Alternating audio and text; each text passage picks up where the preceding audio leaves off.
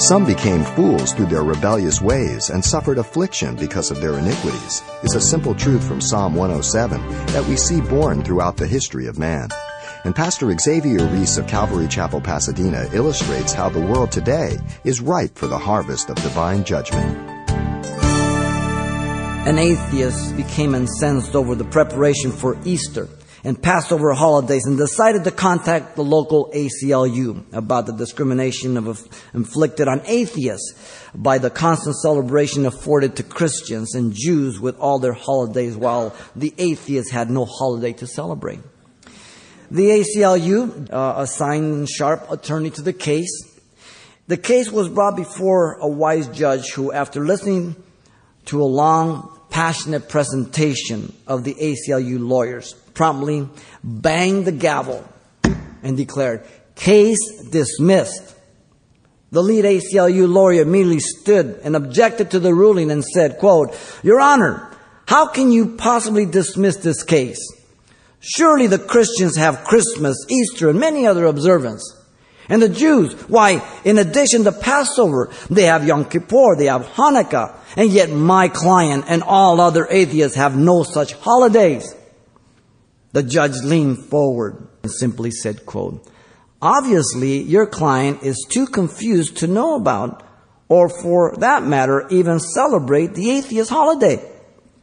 The ACLU lawyer pompously said, "We are aware of no such holiday for atheists. Just when might that be, Your Honor?" The judge said, quote, "Well, it comes every year exactly the same date, April 1st. The fool has said in his heart, there's no God." I love it. I love to see that lawyer's face. The evil that goes on today is just as wicked as in the days of Noah, if not worse. Listen to the words of Jesus, one of the earmarks of his coming. Matthew 24:37 through 39. "But as the days of Noah were, so also will the coming of the Son of Man be. For as in those days before the flood, they were eating and drinking." This is their preoccupation. People go dying. That's how they're into food. They're into clothing. They're into this. Marrying and giving in marriage. They marry, they divorce, they remarry, they divorce, they marry, they divorce.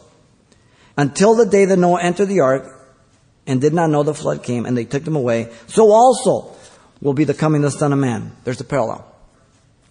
Luke 17:28 through 30. Listen. "Likewise, as it was also in the days of Lot." That's another parallel.